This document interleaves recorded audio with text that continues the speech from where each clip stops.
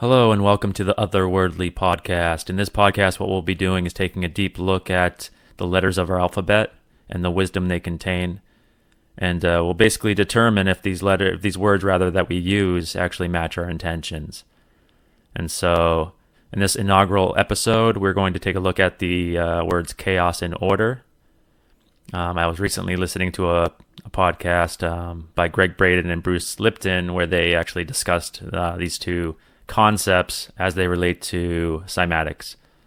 And so for those of you that are familiar with cymatics is the study of sound waves into matter. Some of you may have seen this as sand on a speaker, or you can also see it when you fire a sound wave into water.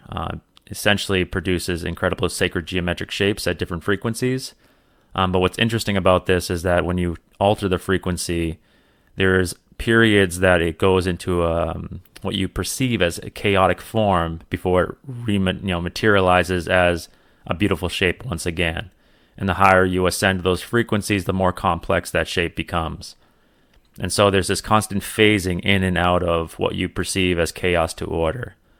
So it had me thinking about these two words, and I decided to decipher them.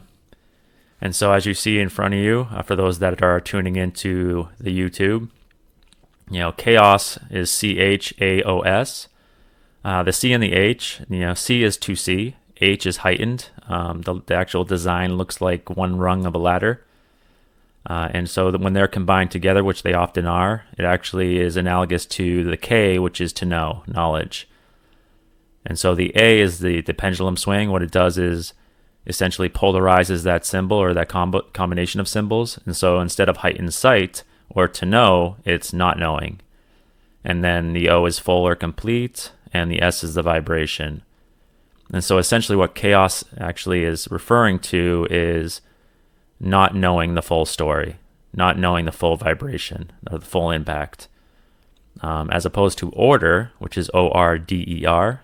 O is full, R is return or reflection, D is dimension, and by dimension it's essentially the state of consciousness for which you perceive the world.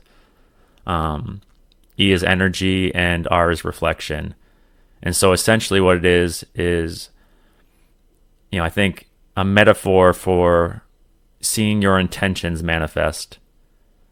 And so, the difference between those two is I'm not knowing the full story, which I think will typically, instill a sense of discomfort, as opposed to when you see your intentions manifest, you can see that which you expect to actually take place within our reality. That's going to bring you a sense of comfort. And so just as a quick hit, I think that's what, these podcast episodes are going to be. They're going to, be 5 or 10 minutes tops. I'm going to quickly hit you with a few, decipherings of words based upon the latest interpretations of the letter symbols. And so I hope you like this episode, and certainly leave me comments and questions. And, if you have words that you want me to decipher, let me know. All right. Thank you.